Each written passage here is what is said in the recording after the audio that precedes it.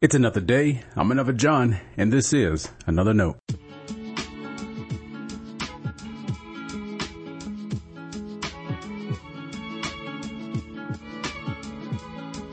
Today we're on page 65 of our devotional, titled, It Could Happen to You. W. Somerset Maugham said, "Tradition is a guide and not a jailer."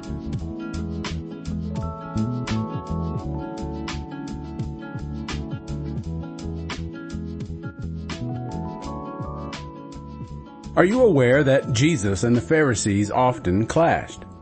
On one hand, I hate to demonize the Pharisees as an entire group. At least at one point, they desired to remain faithful to God. They also wanted to show others how to do that. The way some preachers talk about them, you wouldn't know they were Pharisees who feared God. But Jesus did see how their actions and attitudes had changed. And here is where the clashes emerged. Jesus, too, wanted to show people the way to be faithful to God. He was the way. He also wanted people to see how faithful God was, for God so loved the world, he would say. What seems to change in the Pharisees is their original desire. It morphed into self-preservation. Their traditions also became the way they judged other people. Over time, they would use their traditions to exert moral authority and superiority over others. Don't believe me? Let's look at what happened at dinner one time. Jesus' dinners are quite exciting. Jesus told a man named Levi to follow him. How did Levi respond? He followed him and threw a huge party. Now, Levi was a despised tax collector. His profession qualified him as a surefire sinner. So, who do you think showed up at his party? You and I didn't know Levi. We can assume, however, that his friends were not churchy. It was a mixed bunch that met at his place. Envision tax collectors and other sinners having a good time. Pharisees and other religious people came as well. They were also sinners, by the way. With all that commotion, someone had to have been extremely uncomfortable that day. The Pharisees criticized Jesus by complaining to his disciples about associating with sinners. Jesus set the record straight.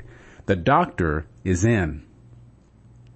The Pharisees then turned their attention to Jesus and made this statement. John's disciples, like the disciples of the Pharisees, frequently fast and pray, but your disciples eat and drink. Realize they didn't ask Jesus a question.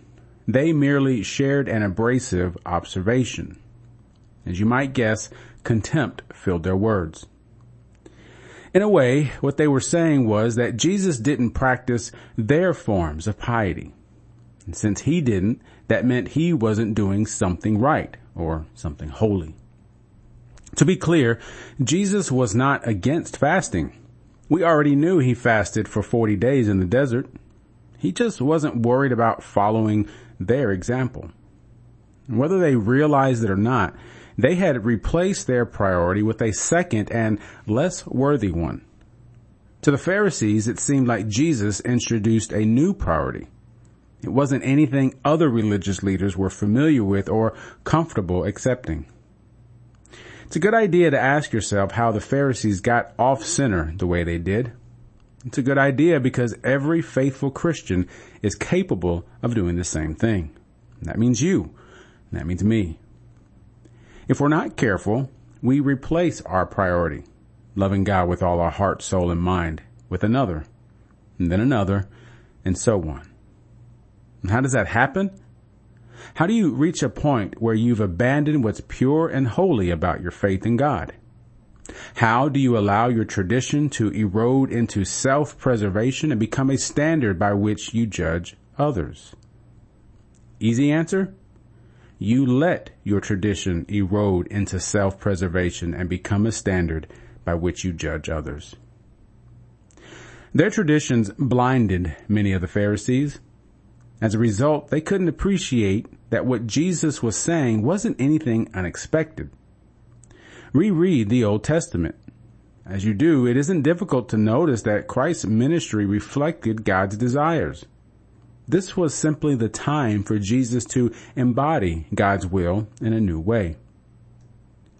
Jesus observed that the Pharisees were unwilling to see what new thing God was doing right in front of them. They were literally sitting at the table with people God wanted to save. These were sinners they would have preferred to ignore. These holy men of God couldn't see that new way Jesus ushered in God's grace because they focused on their old way of control and religiosity. When we let our old get in the way of God's new, we've chosen another priority. We've replaced God's will with our own. We missed the moon because we're looking at the finger pointing to it. At worst, we're idolizing our ways. The old is good, but God's new is better.